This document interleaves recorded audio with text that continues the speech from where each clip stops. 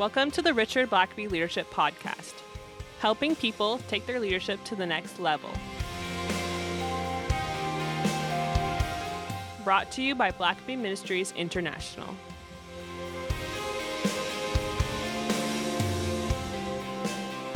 All right, well, Richard, it's good to be with you again. Always good to be with you, Sam. Excellent, excellent. And if the sound is different today on the podcast, I'm sure much better. Yeah, drum roll. We're recording the first podcast in our new studio. Yeah. So we're very excited. It's sort of a work in progress right now, but we're getting some stuff put together. Maybe still do a bit of audio treatment to it. But I know. Going high tech, though. That's exciting. Exactly. So we're happy to, again, always to be with you and to talk about leadership. So today we're tackling a topic of leadership that is probably often addressed, but frequently failed at. And I know in my own life, this is something that is not easy to do. Yeah. So delegation. Yeah, that nasty leadership word that we know we should do, but often fail at. Yeah. So what about delegation? Why is that important for leaders? Well, Sam, there's several reasons I think that leaders have got to know how to delegate, not just know how, but do. One is that leaders have limited energy, limited time, limited attention. And that means that they are making choices every day how they spend their time, where they give their energy, where they give their focus. And the great danger, the great problem for leaders is that secondary matters intrude in their schedule. There's some things only a leader can do. Now, I know that there's some egalitarian kind of movements and theories out there that, well, we're all the same. Leaders aren't any better than anyone else. Well, they're not a more important person than anyone else, but they have a very unique role that no one else can do. There's some things only leaders can do. For instance, the leaders have got to be the ones looking into the future. They've got to have a vision of where the organization's going. Now, everybody may be buying into that vision. They may be contributing to it, but the leader really is the steward of the vision to say, this is where our organization needs to get to. And I've got to keep that before everyone else so that we don't lose sight of it. Leaders also are the guardians of the culture. If the culture is dysfunctional, if it focuses too much on power and silos and control, if it's a critical culture, if it's a negative culture, if it's not open to new ideas, the leader ultimately is the one who's constantly taking the pulse of the culture and saying, we've got to make adjustments, or we're going to die. We're going to go out of business. Leaders also are responsible ultimately for personnel. That doesn't mean that they're making all the hires. They may have managers and VPs and others who are hiring, but it's ultimately the leader's responsibility to make sure the right people are joining the organization. If that's the number one way you affect culture is hire the right kind of people. Right. And so there's those kind of things a leader has got to do well. He can't just be harried with dozens of things that they're giving their attention to and then suddenly having to make an important hire. You've got to create room in your life and in your schedule so that you've got all the time you need to do the half dozen or so things that only you can do. And so what I'm constantly telling leaders is, if you can give something away, give it away. If someone else could do that, then they should be doing that. You give everything away that can be given away, and the only things left that you should have are the things that only you can do. And if all you're focusing on are the things that only you can do, then you're going to have enough time to do them well. And well-led organizations are led by leaders who make it a priority to do the things that only they can do. And they make those decisions well. They hire the right people.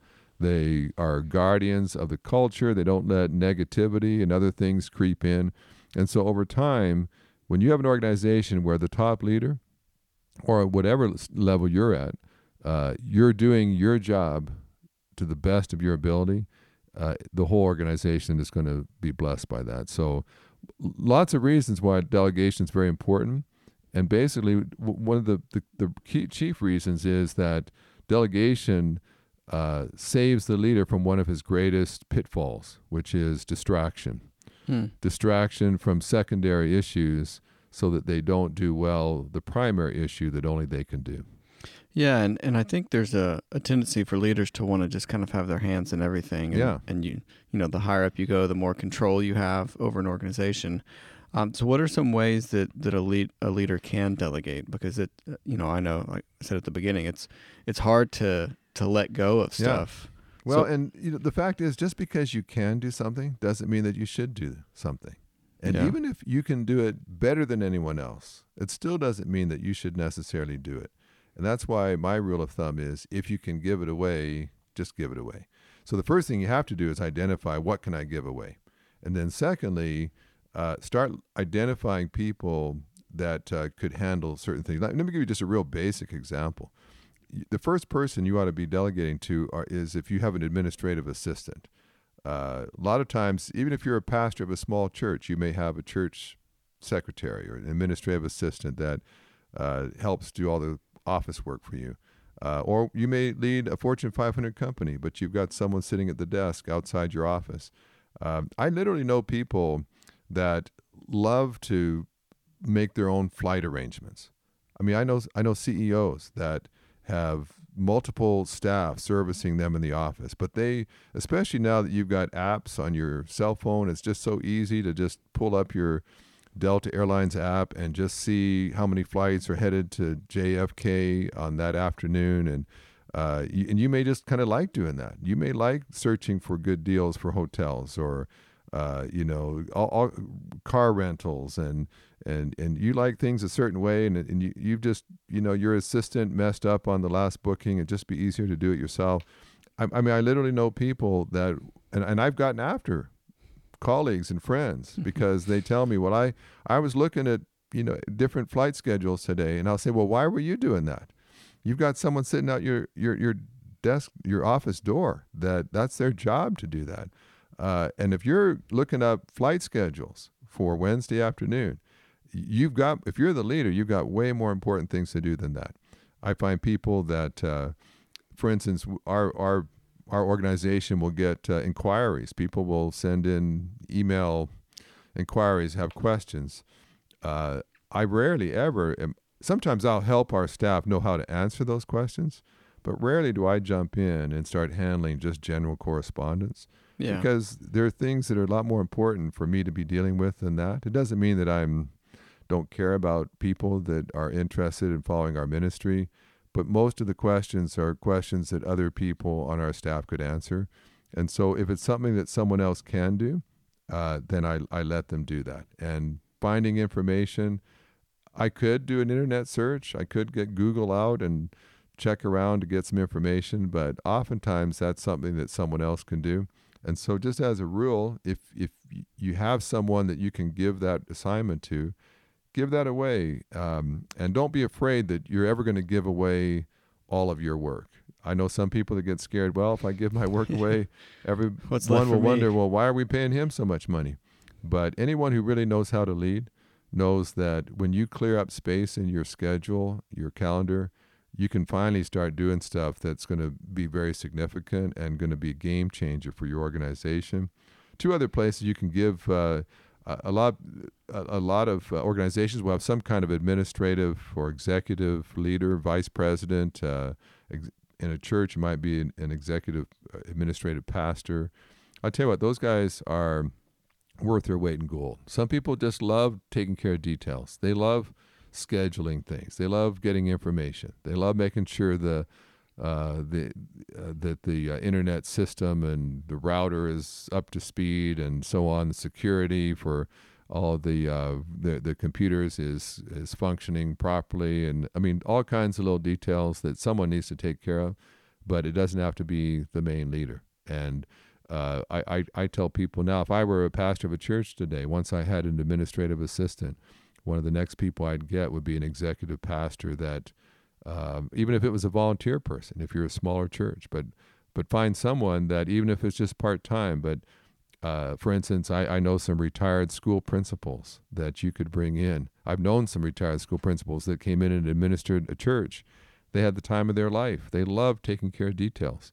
and it left the pastor to work with people, with work on sermons, work on the future, work on praying, and all the mundane minutia was handed over to somebody else. And lastly, I just say, invest in young leaders.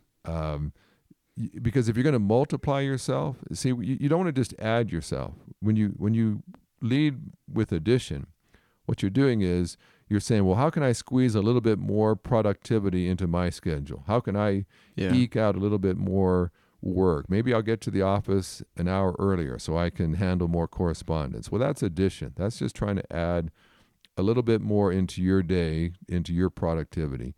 But when you invest in young leaders, you're talking about multiplication. Now it's not just adding a little bit more. You can double, you can triple, you can quadruple what you were doing before, because now you've got all these young guns eager to take on new challenges, and they've got energy, they've got the time, they've got the motivation. And so you begin to invest in them. And over time, the productivity that you were seeing just with yourself now is multiplied many times over. And unfortunately, I see a lot of leaders that don't have any young people around them. You look around their organization, especially in their leadership, there's no young people there. There's no future there. The leader would say, we'd love to have young people in our organization, but they're too busy, they're swamped, they've got too much to do. They haven't given away enough stuff, and now they don't have time to invest in raising up a generation of leaders who can multiply the ministry many times over in the years to come. Well, that's some really great stuff to think about. And let's take a quick break, and we'll continue down that track. Ready to take your leadership to the next level? The Entrepreneurial Leaders Program is a one-week intensive course at Oxford University designed to help marketplace and entrepreneurial leaders develop the skills they need to have a greater impact on their business and community. Don't miss this once-in-a-lifetime opportunity to study under Dr. Richard Blackaby and other leadership experts at one of the world's most prestigious academic institutions. This transformational course will run from August 11th through 19th, 2019. For more information or to register, visit entrepreneurialleaders.com. The link will be in the show notes. So, Richard, I know delegation is important, and leaders should do that. But what are some roadblocks to delegating? What keeps people from delegating? There's a number of reasons, because I think most people know it's important. It's just that they often don't do it. Right. One reason is insecurity. Because we praise people for being swamped. When you ask someone, how's it going? Oh, I'm swamped, really busy. Now, even if they're not busy, they're going to say that. Yeah. And so we need to justify our worth, that we're paid to be a leader, an executive, and so we need to always have too much to do. That way our job is secure. And so if we give everything away, we're afraid, well, what will we do? What if I actually can take a deep breath and have time for everything now, and not be rushed, not be stressed? If I'm not stressed, they may not think I'm doing enough work. So that's one. We don't want to give our work away, because then what will we do? Second thing that also is affected by insecurity is, what if this young buck does a better job than me? What if everybody likes, hey, ever since he took over, things are way more creative and more efficient and more timely.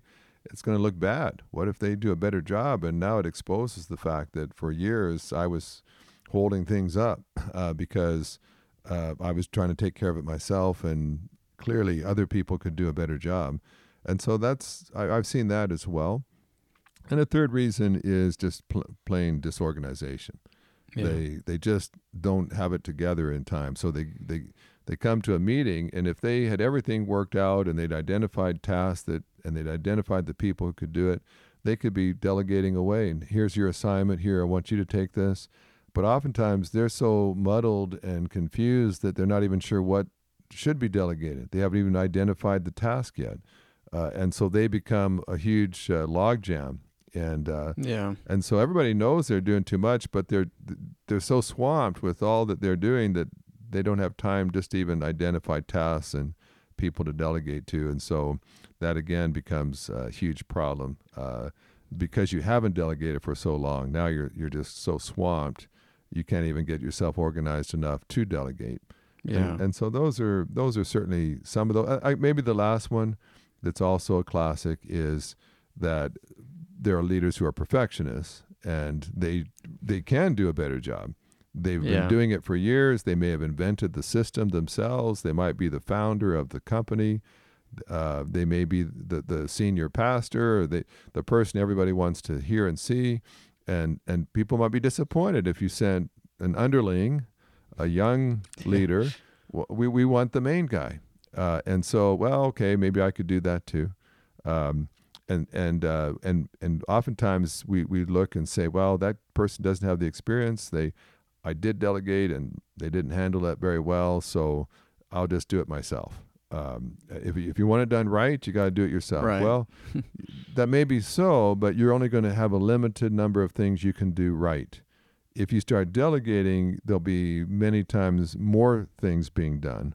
And at least at first, it won't be done as well as you could do it. But in time, they may never be as good as you, but they'll be good enough that it's now multiplying your effort. Because you gave that away to someone who does it maybe 90% as well as you, you've now had the freedom to take on an entirely new project that you're also doing well. Now you got to add up the 90% job that the young guy's doing, plus the 100% job that you've been able to add to your repertoire, and now you've got almost twice as much being done. So you can't just look at one job and say, well, but I could do that a little bit better. Realize, but I have limited capacity, so I'm going to let that one go. It'll be good enough. And in time, sometimes these young leaders with better skills, they end up doing it even better, which is your goal for the organization, is that not that you are doing more and more, but that your organization does more and more. Yeah. So for someone who finally says, okay, I get it, delegation needs to happen. I've been bad at it, but I'm gonna start now. How do you do that well? Yeah. Well, for one, don't just simply dump something. Don't one day just kind of reach your limit and come in and dump a bunch of files on someone's desk and say, now this is your problem. I'm delegating. Yeah, Take care I'm of delegating. Here's my mess. I let it pile up and get so far behind. Now here, fix it. If you're going to delegate, be sure you give proper support and direction, counsel. Give them adequate supplies, resources, budget, whatever is required. Don't set them up to fail. And at the front end, it may take a little bit of time as you sit down with this person and help them recognize the pitfalls and the dangers, help give them a sense of direction, where they should be headed, help them to understand what matters, what doesn't matter, help them to understand how to budget, prepare, tell them about some things that have been problems in the past so that they're not sideswiped. And then when you've given them all the attention and care you can, release them, let them go, and don't keep your hand on them. Don't distract them by constantly coming and checking over their shoulders and making them paranoid that you're watching their every move, so that they don't have the freedom to find their own way. And understand that in the short term, things will probably be messy. They probably will make mistakes. They've never done this before. But in the long term, you got to think long term. So get past the short term messiness until they get their feet under them and they realize, okay, I think I'm figuring this thing out. Then that's when the payoff comes long term, not short term. And this is a hard one, but allow people to fail. They may face plant when they first get started. And, you're going to think, oh, they failed. Well, I'll tell you what, some of the best lessons, some of the best growth come from failures. That's not so bad. Now they know what not to do. Don't just be too hard on them when they failed. Help them get back on their feet. Help them process what happened so that they don't do that again. Give them encouragement. Let them know you still believe in them. Let them know just because they failed once doesn't mean you yank the assignment from them. And let them know that you still know that they'll be able to do it in time. Maybe you make some adjustments. You give them more resources. You send them to a seminar. You do whatever you can to help them be more successful next time. Two last things you do. One is you make sure that you measure your own effectiveness properly, which means that you don't measure your success by how much you accomplish. You measure your success by how much the organization, the team is accomplishing. you add up everybody's contribution and realize, well, since I may not be accomplishing any more than I used to, but now that I've delegated to 3 or 4 other colleagues, between the 4 or 5 of us, there's way more being accomplished now. And so don't stop measuring your success by how much you do personally. Start measuring your success by how much you enable others to do, how much you equip others to do. And lastly, I just say, don't be stingy with your praise and credit. And for some people, we love the praise. We love being the hero. We love being the person that got the job done. Everybody is grateful. Once again, this person came through, and we're going to have another good year because of what this guy did. When you delegate, then you also release the praise and the credit. And be careful you don't delegate work to someone else and then take all the credit for what they did. When you delegate the work, you're also delegating the recognition. And be good at praising people. If all you ever do is look for where people messed up, where you delegated to them, where they dropped the ball, you're going to never be good at delegating. And nobody's going to want you to delegate to them. But if you become an expert at identifying success and accomplishment and improvement, and maybe it's just you started out kind of a small thing you delegated, but in the annual meeting, in the staff meeting, you point out, hey, just want to give a shout out to so-and-so. I gave them this responsibility this time, and boy, they knocked it out of the park. Really glad that he's taken over that responsibility for me. It's already freed me up to do some other things. Well, I'll tell you what, then you create a culture where people know, hey, we're going to set you up for success, and we're going to keep passing on new assignments, new opportunities as you keep on growing as a leader yourself. That's awesome, and I think this is something that every leader can, if they're not already doing, can learn to do better. There's always room for improvement in delegation. So in this year, you may already be delegating, but think about some of these principles and evaluate how well you are at delegating, how well others are emerging as leaders in your organization. And there's always room, as you said, to improve. And may this be the best year yet you've ever had in delegating to others in your organization. Yeah, well, happy delegating. Thanks for listening to the podcast. If this is something you enjoyed, review us on Apple Podcasts, and don't forget to subscribe and share with your friends. If you have questions or comments, please email us at podcast@blackaby.org.